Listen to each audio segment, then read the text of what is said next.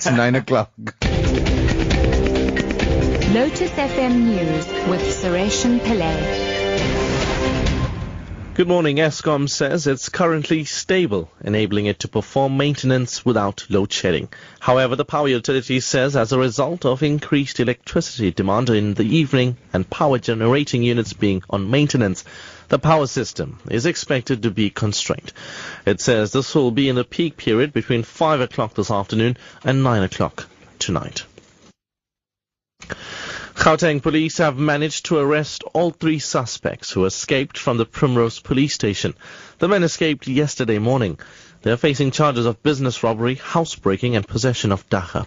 A further charge of escaping from custody will be added to the charges.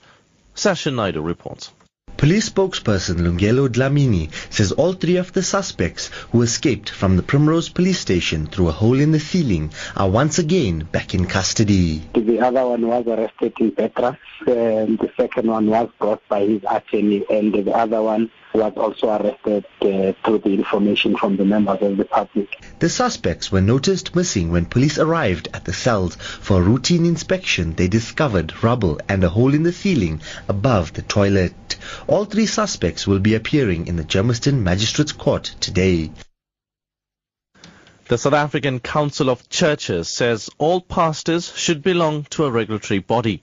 The Council's General Secretary, Bishop Malusi Mpolwana, says between 100 and 150 leaders of churches met with the SACC to discuss various issues.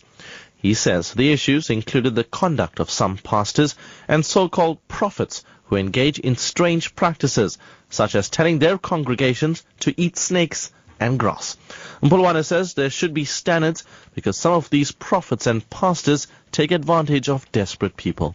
There should be no freelancing pastors who are not accountable to somebody, and that we use them, that we need to then set some kind of standards and create a self-regulation. We don't believe this is something that the government should regulate, but rather that Christian organizations should set the standard for regulation and the mechanism for taking people to task if they go beyond certain measures that have been agreed upon. Zimbabwe has begun the process of amending its hunting regulations. This as a global outcry over the illegal killing of Cecil the lion threatens the local industry. The Oxford University Hungwe Lion Research Project, which monitored Cecil, says alternatives will have to be found to ensure that game farms and poor communities remain in business. Brent Stoppelkamp is a researcher with the project. There's an awful lot of work going on behind the scenes, negotiations, people thinking of an alternative to hunting, where those landowners don't lose out financially, where maybe those quotas are bought, but the lion's not killed. And finally, the Norwegian island of Utoya, on which the far-right gunman Anders Behring Breivik killed 69 mostly teenaged political activists in 2011, is hosting its first summer camp since the massacre. The BBC's Paul Adams reports. 4 years after an unspeakable act of violence aimed at Norway's multicultural youth, the tiny island where it happened is being taken back.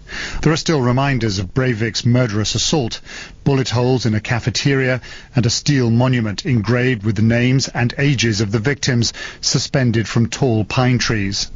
But the organisers of this week's camp are reluctant to dwell on the past. Some were there that day and saw their friends shot down around them. Others are coming for the first time. Top story at 9 o'clock. Eskom says it's currently stable, enabling it to perform maintenance without load shedding. I'm Sureshan Pillay. Back at 10.